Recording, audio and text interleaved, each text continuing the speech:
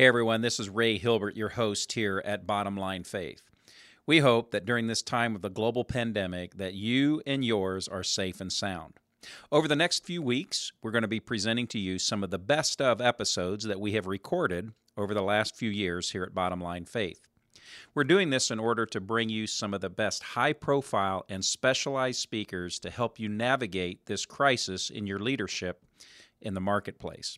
We'll be back with you soon with some new episodes of Bottom Line Faith, but for now, we hope and pray that this episode will be of tremendous value to help you live out your faith in the marketplace. And now, the show that bridges the gap between faith and business. Welcome to Bottom Line Faith. Hello, everyone. This is Ray Hilbert. I am your host here at Bottom Line Faith, and this is the program where we get the amazing opportunity to go around the country, sometimes physically traveling around the country, other times on the phone, online, and so forth. And today I'm conducting an interview from our headquarters in Indianapolis, Indiana, the Truth at Work World Headquarters. It's massive. You ought to stop by sometime. That's a joke, folks. But I am your host, Ray Hilbert, and our tagline here at Bottom Line Faith is Eternal Business, Real Life. And what we're about here, if you're a regular listener, you know this already, but if you're first time joining us, thanks for coming along for the ride. But what we do is we interview amazing Christ followers who are in business leadership in various capacities around the country. We hear their stories, we hear their victories, their challenges, how their faith has shaped their journey in business and in leadership as well. And I've got to tell you, I'm really, really excited to have sitting across the desk from me someone who's become like a real inspiration and a friend over the last few months, Liesl Mertes, who is the founder. I love this. You guys are going to love this conversation today. Check this out, gang. She's the founder of Handle with Care. And Liesl is a workplace empathy consultant. And I bet you've never heard that term before, and buckle up because you are going to get a great education today, and you are going to be encouraged. Liesl, welcome to Bottom Line Faith. Thanks for having me, Ray. You and I met a few months ago. We were at an event, and we got a chance to connect and get to know one another, and you shared a little bit about yourself. We're going to get into your story and your background, but what's the first 20 to 30 seconds of what you would want our audience to know about you? And then we're going to dive in, but give us the 20 or 30 second, hi, I'm Liesl, and I'm a workplace empathy consultant, and so I come alongside your business to help you and your managers with those moments where you're confronted with a disruptive life event that somebody's going through. Those things like a death, a divorce, a diagnosis that oftentimes I find for managers or HR directors, it leaves them feeling totally overwhelmed and under-equipped. They don't know what to do, they don't know what to say, and their response really matters. So I help teach people and help them do those encounters better. Okay, we're going to dive. We're going to take a deep dive today, okay? As I hear you talk about, I know your story, and we're going to get into that, but just the phrase or the title, if you will, Workplace Empathy Consultant. I'm reminded of 20 years ago for the first time I heard the term life coach, right? So is this term workplace empathy consultant, is it an industry? Is it something that you've kind of coined the phrase, or where did that come from? So I think that workplace empathy is going to be one of the most impactful trends in HR in the next 2 to 5 years for companies that are really leading their space, that are wanting to attract and retain the best talent. This is very much going to be on the forefront of people's minds. I somewhat coined the phrase, but you can see the percolating within the market, whether that's the ascendancy of Brené Brown and her focus on being brave and courageous leadership, or just the awareness of a younger generation that is so much more cognizant of bringing their whole self to the office, that these old divides that we had of this is your personal life and this is your work life, and you just need to keep your personal life over there, are really becoming a lot fuzzier. And especially people are starting to put data points around this. Mm-hmm. So there's the 2019 Empathy at Work survey, in which 82% of respondents said that they would be willing to switch jobs for increased empathy. And 78% of respondents said that they would work longer hours for a more empathetic workplace. So the trends are really dictating this sort of a service as well. I didn't know about that, so that's very fascinating to me. So, what do you mean? I think I could guess, but I want to hear from you. This is really your specialty and area of expertise. What do you mean by an empathetic workplace? First and foremost, an empathetic workplace is about seeing people as more than just what they produce when they're within your walls. It's this awareness of we're holistic people when we come to work. And specifically, a lot of what I do around training about empathy in the workplace has to do with supporting people when it matters most, which is when they go through really hard stuff, whether that's talking on a meta level about the challenges of something like COVID-19, or situationally talking about the challenges facing a workforce that's going through a reduction in force, where they're having to lay off a lot of people and then dealing with turnover contagion, to the very personal level of people who are going through, an aging parent who's just fallen and broken a hip. It's giving support both verbally and relationally, but also putting together an organizational plan where you're able to consistently demonstrate support. Because the stuff that means the most to people, they're not high cost or high touch gestures, but so often in business, we're just putting out fires. We're dealing with them sporadically. We're leaning on the personality of a given manager who's really good with people and trying to hedge around all of our people who are bad. And we see empathy as this fixed quantity, like you're either empathetic or you're not, instead of a skill and capacity that can be grown and taught. So it actually can be taught. It actually been acquired as a skill. Is that what you're telling me? Absolutely. You're going to hopefully help me understand how I can get better at that later. Can we get there? Yes. Well, Lisa, I think it would be really, really critical for our audience to understand kind of the origins in your own life, why this is so personal, why this is so powerful. You've got a story. You've got something that you've been through that was foundational here. What would you like to share about that? Yeah. Well, the seeds of this work were really planted in 2010 when I had just said yes to a graduate MBA program at the Kelley School of Business. And it was a week after I said yes that I found out that I was unexpectedly pregnant with our third child. But I thought, that's okay. I can do graduate school and have a baby and swing it all. And it was partway through my first semester when we found out that the little girl I was carrying, a girl named Mercy Joan, had a pretty profound birth defect. It was a neural tube defect. It happens early on in pregnancy, but the base of her skull had not closed. It was a condition called an encephalocele. And what it meant was she had this large fluid-filled sac on the back of her skull. And we could see it, growing with each visit that we had up in Indianapolis to maternal fetal medicine. We were traveling from Bloomington. We're meeting with specialists from hospice care to neurologists. And what we were told was we really won't know the severity of her condition until we get an outside the womb MRI. We can't tell enough from the imaging that we're getting. This could be operable, this could be terminal, and you need to be prepared for a range of possibilities. So on February 15th, 2011, Mercy was born. She was this beautiful little girl. She looked like me in profile. And it was really clear from that outside the womb MRI that anything that we did would be doing things to her and not for her. There wasn't any surgical intervention that could correct the severity of her condition. She had a hollow spinal column. She lacked connectivity between the spheres of her brain. And so she lived for 8 days and then died. She died. We were able to bring her home to my parents' home for the last day and a half of her life. And it's this searing thing. It's horrible. It's formative in my faith journey. There's all sorts of questions about God and purpose and just the pressures of still caring for 2 small children. My Ada and Magnus, who were her older siblings, who were 3 and 17 months at the time. And then there's also the reality that I'm going back to a graduate program. Mercy happened to be born at the beginning of our 2-week spring break. And so I'm stepping back into this program, and some people knew about my condition. There were many people that didn't. They just knew me as, the pregnant first-year student who looked as though I just delivered a baby.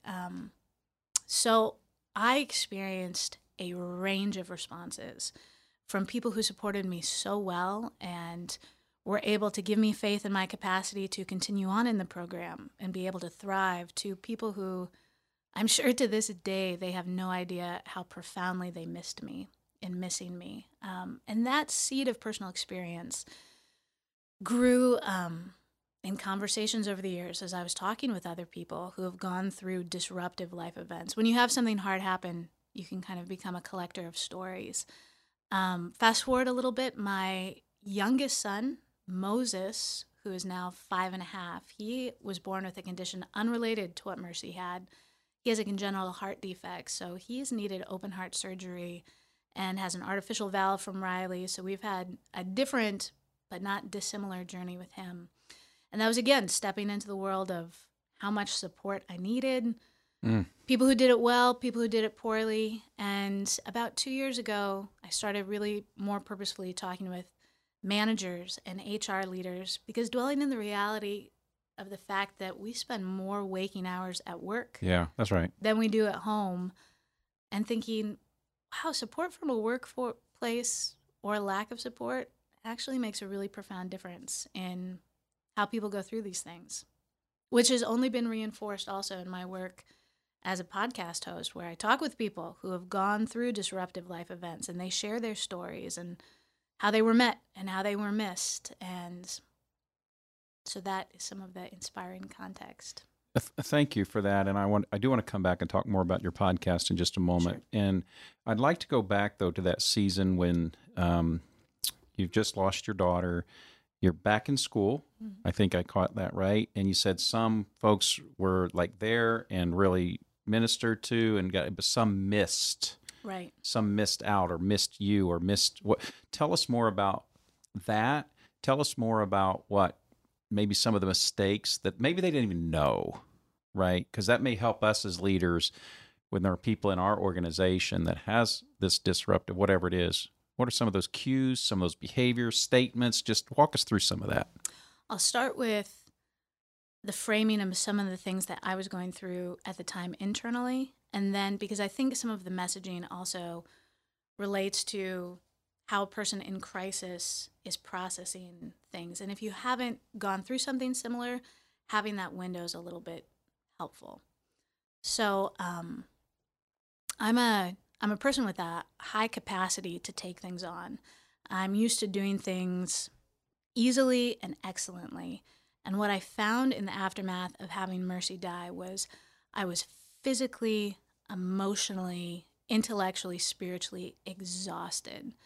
Grief for me took such a profound toll that the things that I used to absorb easily and with a great deal of joy just felt so tiring. Whether that was my parenting, you'd think that after having a child die, you'd be so profoundly grateful and warm towards your living children. And I just found myself so tired, not even wanting to be with them. I was easily annoyed by them. In class, conversations that had seemed so engaging and dynamic, I brought so little attention to. I found myself thinking, why are we even discussing this? This is pointless. I don't want to do a case study on Ben and Jerry's. So everything that had come so easily felt profoundly hard because I was sad and I was exhausted. Yeah. So things that mattered to support me in that were some faculty members that were able to come alongside and say, I know that this is a really hard season for you, but we want to let you know that we're here for you and we're going to help you in any way we can. Do you need extensions on your papers? Or just that sense of there was space to not be performing excellently. I can also remember how meaningful it felt when I was doing things well, when I was contributing well to a conversation, or when I was selected to present our case during a case competition, how much that meant to me that although people knew I was compromised, they still saw that I could perform well, and they showed that faith in my capacity. That's something that Sheryl Sandberg talks about in her book, Option B. She talks about, she's the COO of Facebook, She talked about how after her husband dropped dead unexpectedly on a treadmill, she was questioning her own capacity and her ability to engage. And the coworkers that came alongside and said, Cheryl, we still think that you're really good at your work, gave her a belief in her own capacity. There were also just the physical manifestations. A number of my classmates from my cohort showed up at Mercy's funeral. This was during their spring break. Wow. I don't even know how those details were made known to them. They came and showed up. And I'll never forget Gail, she was head of student services at IU, and she came up to Indianapolis to the NICU to see me. She brought with her a handwritten note from the dean of the school and a gift. She just cried with me. Wow. And also had the insight to be able to say, Liesl, I don't know if you'd want this, but do you think you'd like me to go and tell all of your professors, for the next semester what has happened, just so you're not having to individually explain it? So she checked in with me. She didn't just do that on my behalf. But even as she said that, I thought, absolutely, yes. I do what I didn't even know I wanted that. Yeah. I want that so much. So that's the positive side. Yeah. Yeah. On the negative side, one of the things that can be really hard for people going through disruption is when they feel like they have to manage other people's emotional responses. So I appreciated people that were sad for me, but there's this funny dynamic that can happen where suddenly you find yourself in the position of having to comfort them. So a dynamic would be, you had your baby. And I would say, I did have my baby, but she died. And then the other person is going, that's so sad. I've just never heard something so sad. Oh, I'm so heartbroken, and this kind of over the top where you find yourself needing to then give comfort to them. Like, I hope you'll be okay. Or we also talk about common missteps that people make as I'm in training sessions. Any statement that begins with things like, at least she's in a better place, or at least you can have other children. Yeah. And as a final note, I think that there is a particular pitfall that people of faith need to be aware of, in that absolutely God with me as a comforting Holy Spirit and his care for me as a father was foundationally grounding to me. And it was deeply important, scripture and being in the Word. But there's a way that we can talk about God's presence in the midst of hard times that makes it just kind of seem like a foregone conclusion. Like, well, she's in a better place, and God is good all the time, and all the time God is good. And those things are true. But when they're delivered in kind of an offhand, non-contextualized manner, they just feel so discordant to the lived experience. So. And shallow and all that, right? So thank you for giving us the story, the backdrop, and the context. So just for a moment, let's say somebody's listening to the program right now, and I want to address this question from two angles. And they've just gone through, or they are going through, a disruptive event, a death, a divorce, a financial crisis, whatever the case may be, cancer, whatever, health issue.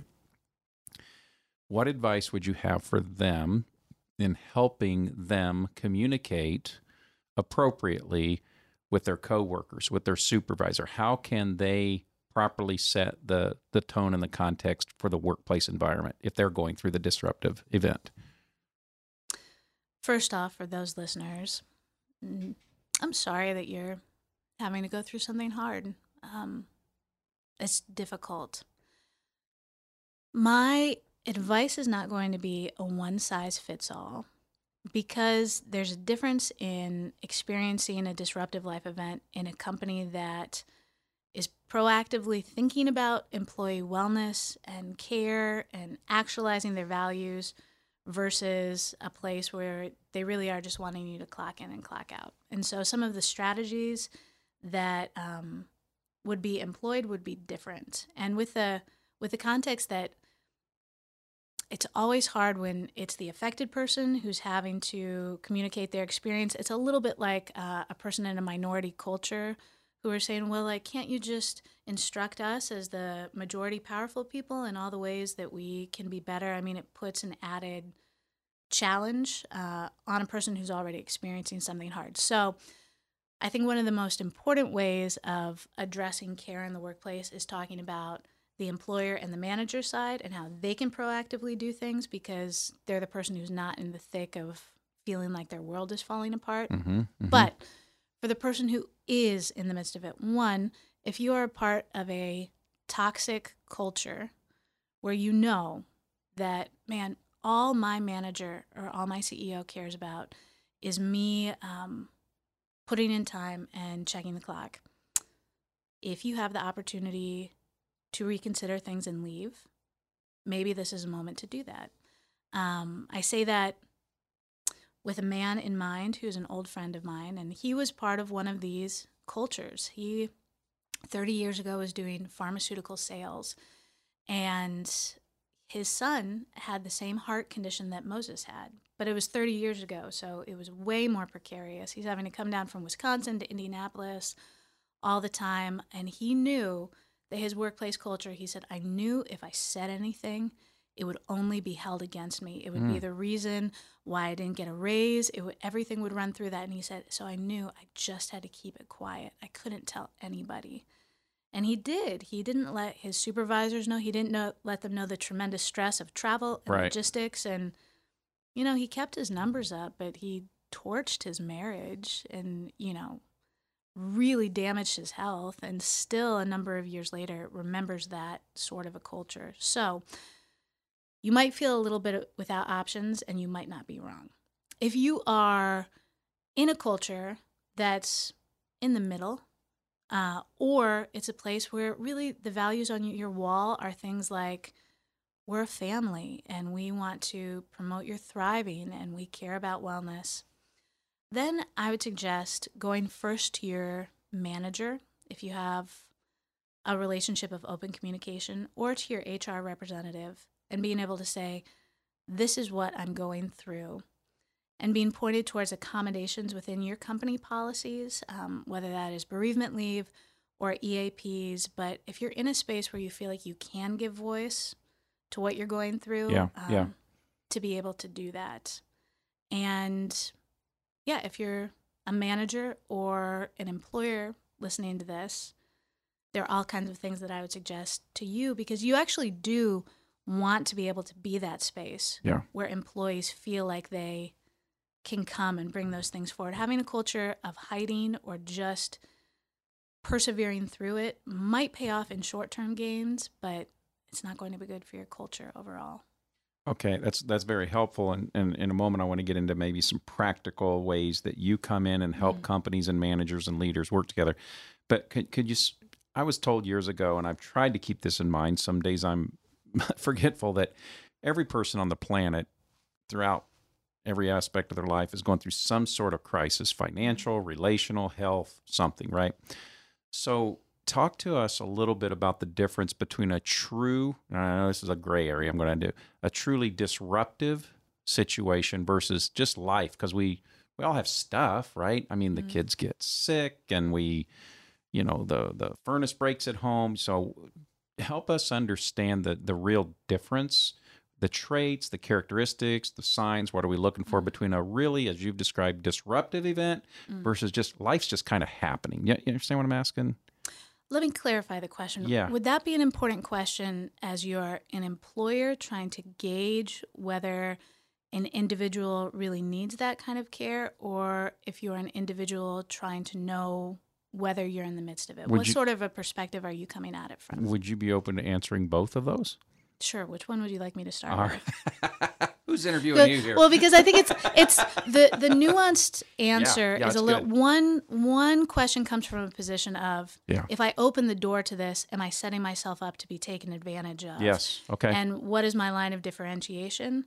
The other perspective has to do with some soul searching and how and why you ask for help. Okay. And I feel like that is a little bit different. So then let's start from I'm the individual and stuff is happening. Help me to discern what you would describe as a truly disruptive event versus inconvenience versus just difficulty? I guess start with me as the individual first. There's some personality differences that nuance that conversation, because whether you use the language of Enneagram or DISC assessment or really just your sense of yourself, there are some individuals that are hardwired to push through difficult things. They get a tremendous sense of self out of that. They have gotten a lot of external accolades. I would be one of those people. I can remember even when pregnant with Mercy, I'm in the midst of this incredibly intense first semester where they just pound you in an MBA program. I've got this complicated, I'm under a ton of stress. And what I found myself doing after I'd gotten to the end of a finals week, and I'm like 7 months pregnant at this point, and I've barely slept during finals week because I've been cramming for finance exams. What felt incredibly important to me was to go run 5.5 miles on a treadmill as soon as I finished my last final. And I look at that now, and I see that as so warped and compulsive. Like, what was it in my makeup that thought, I need to prove something to myself about how hard I can push by, like, my body still remembers every step of that run because it was trauma. It wasn't something I felt at the time like this was this great capacity in me to be celebrated. But there's an element where, like, just especially talking to people of faith, our areas of strength are also something that, like, the enemy wants to twist into dysfunction. Yeah. So there could be people listening right now, and they're actually in the midst of something super hard, but they are hardwired to think, I'm just going to keep pushing through this. I don't need help. I don't want help. I can keep managing it on my own. To those people, I would say take stock of that tendency in yourself. Like, ask yourself if that's true about you. If you don't know, ask people who know and love you what they would say about that. There's also this beautiful thing about how God made us as embodied, holistic people, that your body will keep the score of your stress. And even if you think, I'm doing fine, this is no big deal, this is not a disruptive life event, one of the biggest truth tellers is your body. How are you sleeping? What is your energy level like? Do you find yourself in compulsive behaviors, eating patterns, exercise patterns? Those will cue you in to knowing if you're in the midst of disruption where you need some rest and some particular attunement. You need to be thinking about asking for help. So for that type of personality, I do a check there. Now, there are other personality types that they are naturally not as hard driving, and they are more receptive and empathetic. And the thing that hard driving personality type is going to just push through really will lay this more responsive person low. And I think for those people, there's also a check of maybe you've been labeled. I can think of a client who her whole life she's been labeled, oh, you're so sensitive. You're just so sensitive. Mm-hmm. That can be its own way of steering you away from getting help, because you can think, oh man, people already think that I just get bowled over so easily and I'm so sensitive and I just need to pull myself up by my bootstraps. I would say you also need to respect that tendency in yourself. There are things that guaranteed you have a child die, that's going to be hard regardless of personality type. Yeah. Your spouse or partner gets a cancer diagnosis, that's going to be hard. And the whole range of personality types actually does need community and care. Yeah. But people will wear it differently. Even what they might want is different. They might want to not talk about it. They might want a note or a call. And we go through decision trees and being able to be attuned to people. Even the person who's incredibly extroverted in the midst of disruption, they might become very introverted. There's not a predictive algorithm that says exactly how someone should respond. Okay. So is kind of an observation now on the employer side, right? To really help discern, is this person going through, and maybe they haven't come to me yet. Right. Maybe they haven't talked about it with anybody yet. What are some of those observable signs or tendencies or traits that might give us a clue that they're going through a life disruptive event as opposed to, just the inconveniences of life? Right. That's a good question. And first off, I would say what you want to be thinking about is creating a culture where people actually believe that you can offer support that matters, so they want to come forward with their disruptive life events, where it's not a culture where they think they'll be shamed, where even you as a member of the leadership team have said, I've gone through disruption in my life and I needed help and support, and you've created that sort of safe space.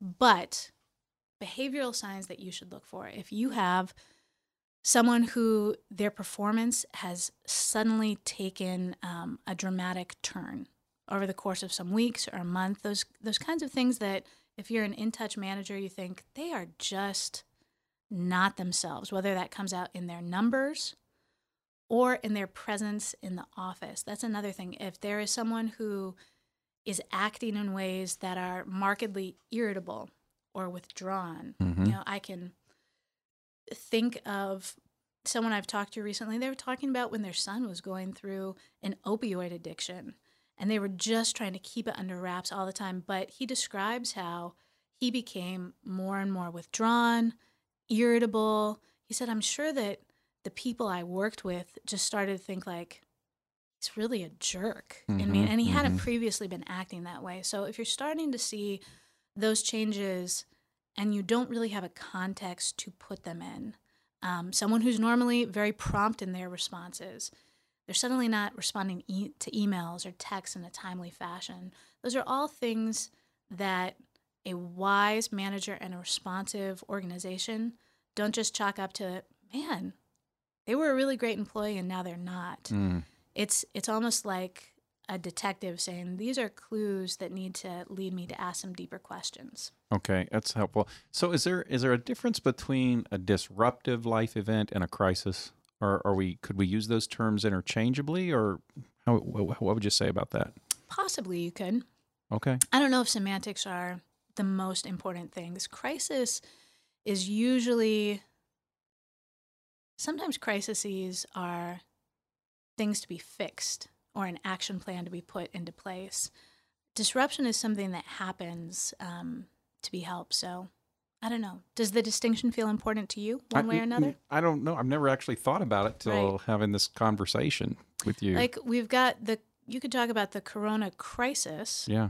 You also could talk about the disruption that COVID-19 is causing in people's individual lives, as Avon school systems here in Indianapolis have just closed for weeks at a time. Like, that's a substantial disruption in the life of an employee and therefore in the life of your organization.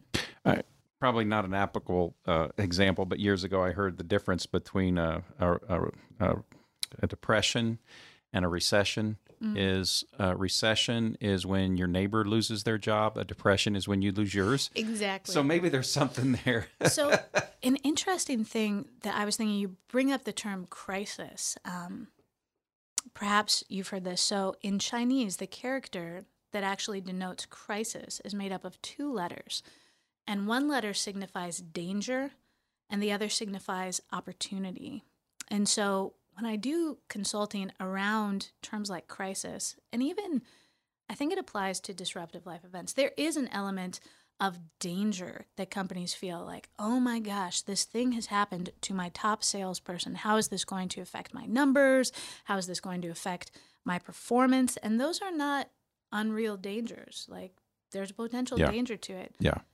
It's also a moment of tremendous opportunity to demonstrate the sort of culture you want to be. I mean, how this sort of support comes out in attraction and retention, and who knows where the labor market will be in the next 6 months based on world economy. But right now, companies really are in a war to retain talent. And you can put in a ping pong table, you can offer unlimited PTO, but really what it is to show up when somebody feels like the rest of the world is falling apart, and to say, that might be happening, but here we are a stable place where you are seen and cared for. It's hard to put a price tag on that. I love that. And even as you're sharing, that danger and opportunity analogy, I love that. as we're recording this, the world's turned upside down by the coronavirus, and we're still learning. We don't know the ultimate impact of this, what's truth, what's not truth, and all that. However, as followers of Christ, while the world is in crisis, we have an opportunity, right, to demonstrate His peace, His assurance, His confidence. Is that kind of what you're trying to help companies understand? Is that while there's this danger, there is this kind of opportunity? I'm putting that in spiritual terms, but you're doing it with employers. Yeah. Well, let me take an example from past Christians in time of plague and crisis and then extrapolate to what I'm saying to employers. Okay. So even as you talk about the church's response and who we as people of faith are, if you think back historically to times like the Black Plague, I mean, these were times where actually everybody fled those cities. And absolutely, did they have a reason to? I mean, it was like 1 in every 3 people died. This was tremendous. It was terrifying. And the inspirational stories that we have in history of the people who stayed, and they were the nuns. They were these people of faith who said, the imperative here is to love people because this is where Jesus would have been. It's so beautiful. And I hope coronavirus doesn't even fractionally compare to that. But whether it's talking in the reality of an actual event of contagion or into these difficult places where in some ways it makes, they're messy potentially, and they take up your bandwidth, and it can be a little bit complicated.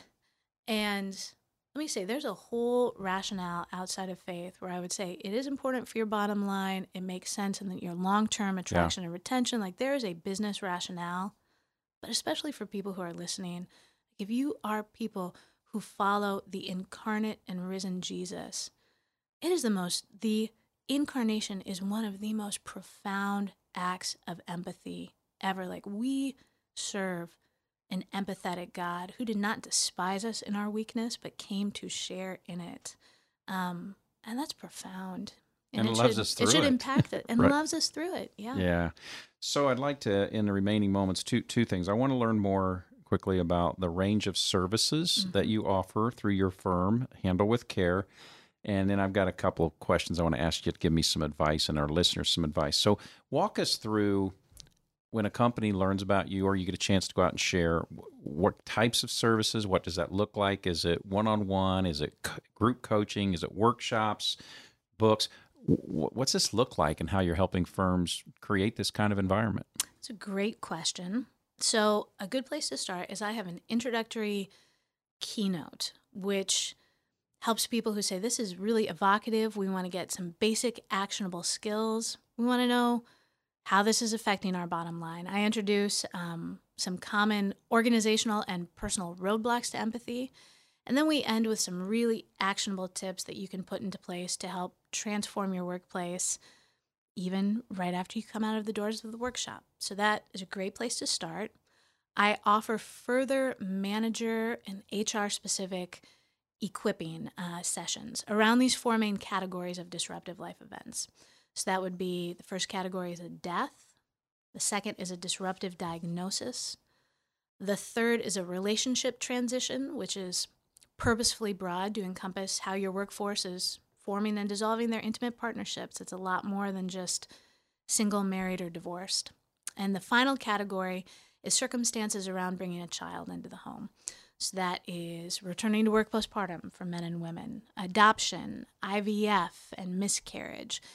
And those are great times to have knowledge sharing among the managers. Oftentimes these are things people are just doing within their given department. So it allows for best practices to be shared. We also, at that point in time, look at your policies and come up with an organizational roadmap and how to all be on the same page moving forward. I take some of those trainings. I'm offering in May and October of this year a 1-day SHRM certified workplace empathy certification conference. We're doing those in Indianapolis, hopefully also in Chicago this fall. And so that's a great place just for HR practitioners to come together from different companies. I also do communication coaching around downsizing. I hope that that is a reality facing none of you as listeners, but if it is, the importance of clearly and cohesively communicating across your executive team is super important. It is amazing how many times in those coaching sessions everyone thinks they're on the same page and they are not. So I help coach people in preparation. I also help coach to prevent turnover contagion, because after you've laid people off, you really want the people who are remaining to remain, but they've just gone through a workplace trauma. They're facing more work, same pay, and maybe they've lost their best friend. And how do you help retain those people? The final thing I've been doing recently is communication and leadership coaching for the coronavirus. The best time to have a plan was yesterday. The second best time is today. And I'm working with companies to make sure that their communication and their planning is fast, it's flexible, it's factual, and to help get on the same page with their response team. Extraordinary, a very good depth and breadth of services. So one of the questions I asked earlier was like, the term workplace empathy consultant, and you're creating some space here. Is this a growing industry, or are you kind of like an anomaly? Are you kind of like this lone wolf out there creating this, or is this something that we're seeing across the country? This is a leading edge offering. Yeah. You are seeing books being written. You're seeing people beginning to speak around it, but we're in an exciting time of being in the midst of category creation. Yeah.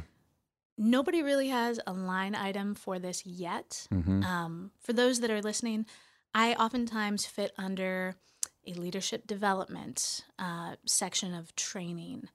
I just help make your managers better.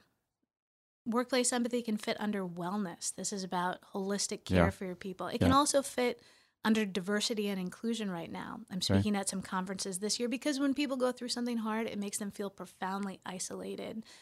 And, but yes, talk to me in a couple of years, and the companies who are trendsetters and pace setters will know workplace empathy as a category, I'm sure. I love that. And Lisa, I've somewhat lived through this in my own career, because 22 years ago when we started Truth at Work, there were no conferences. There were hardly any books, any resources. There was this phrase out here, business's mission, we heard workplace ministry, but there really was not much available. And now it's kind of a mainstream thing. And so that's what I foresee here, that you're on the front end, Blue Ocean Strategy, right? That's all out in front of you, and you're a leading edge provider there. That's incredible. So how would our listeners connect with you, learn more, get involved, maybe bring you in? What's that look like? Thanks for asking. My podcast can be found, it's the Handle with Care Empathy at Work podcast. That can be found on Apple Podcast, Google Play, Spotify.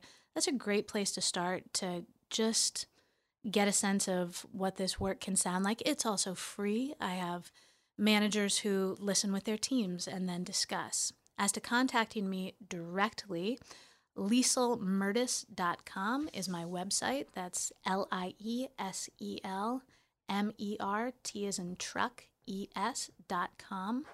My company is Handle with Care Consulting. My email is also liesel@lieselmertis.com, and I would love for you to reach out.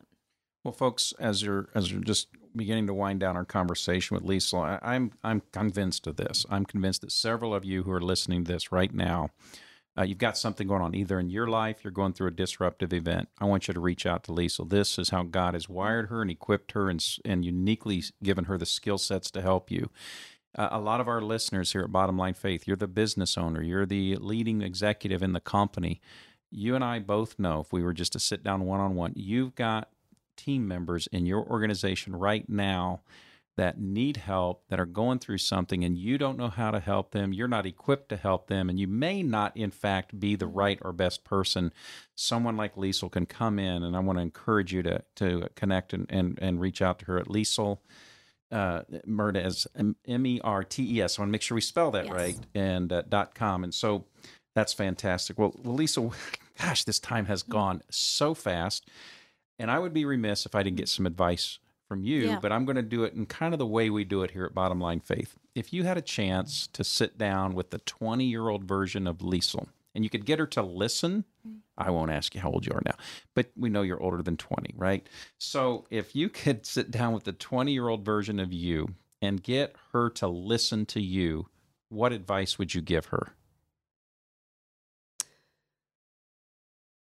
I would talk about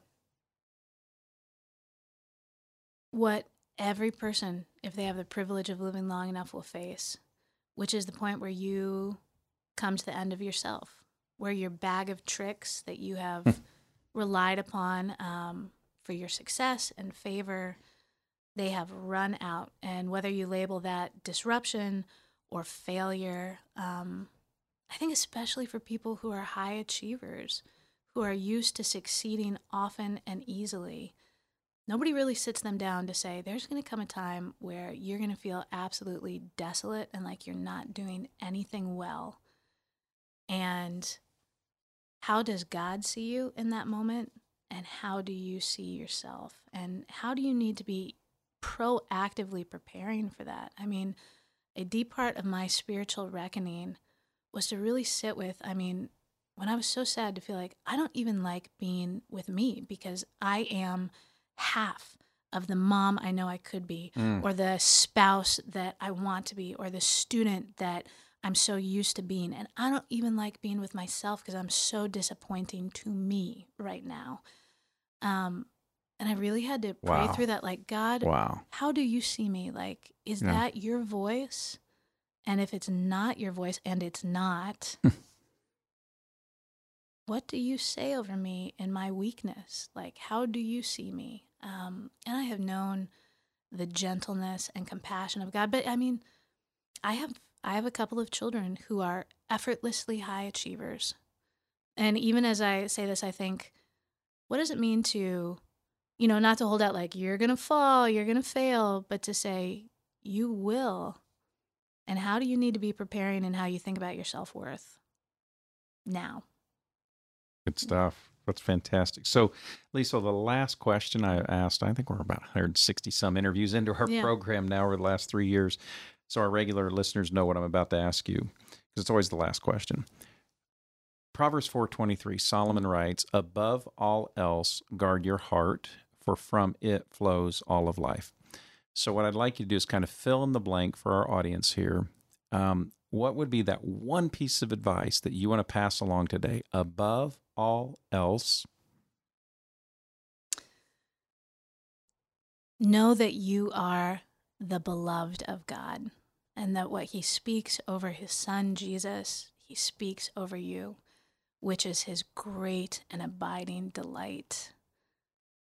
And that comes out of a question that I was pondering in this podcast, which we didn't come around to address. But if you would have asked me, I was thinking, what is like a life verse or orienting chapter? I love John 14 through 16 or 17, where Jesus is preparing to be crucified, and it's his high priestly prayer is how it closes out. But it's all of these promises about, like, the Father now sees you, like, you are in me and I am in him, and we are one, and you will be doing even greater things than I did, and you're going to have trouble and persecution, but I'm with you. And that true sense of, like, I am one with Jesus and God's delight is over me, is what I would say. I'm going to repeat that. Above all else, know that you are the beloved of Jesus. Yeah. I love it. Thank you for being on the program today. What would be the one closing thought, consideration, in addition to this piece of advice? But what do you want to leave our audience to just, hey, ponder this, think about that, or reach out to me for this?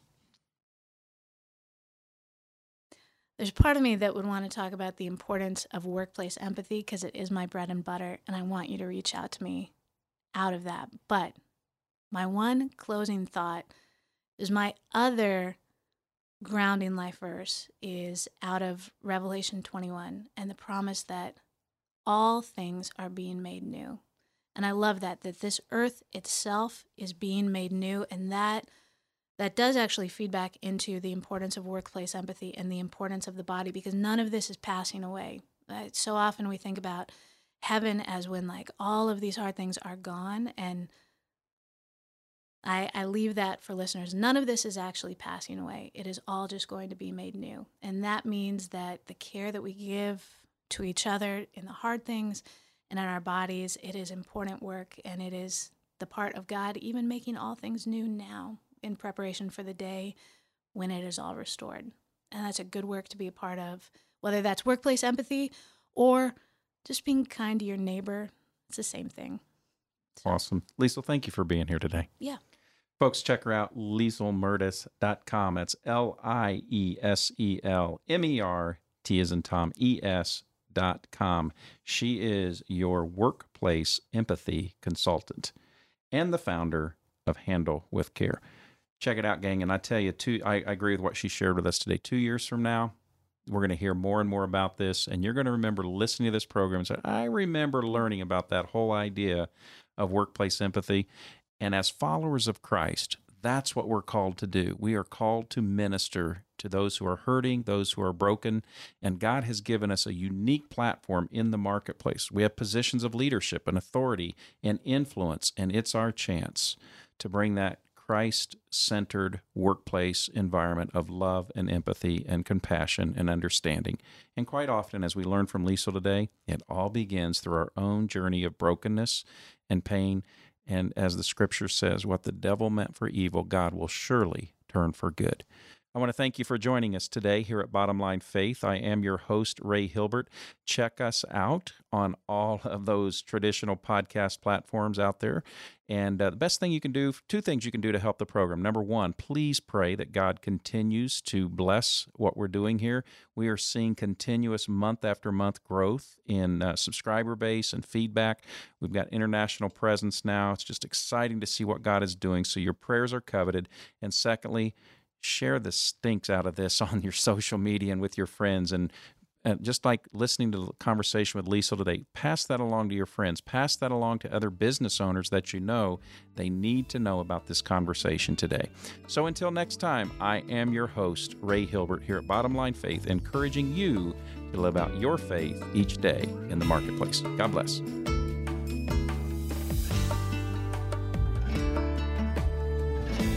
Bottom Line Faith is brought to you by Truth at Work. If you'd like to hear about new episodes or listen to past episodes, visit us online at bottomlinefaith.org. You can also subscribe to the show through Google Play and iTunes.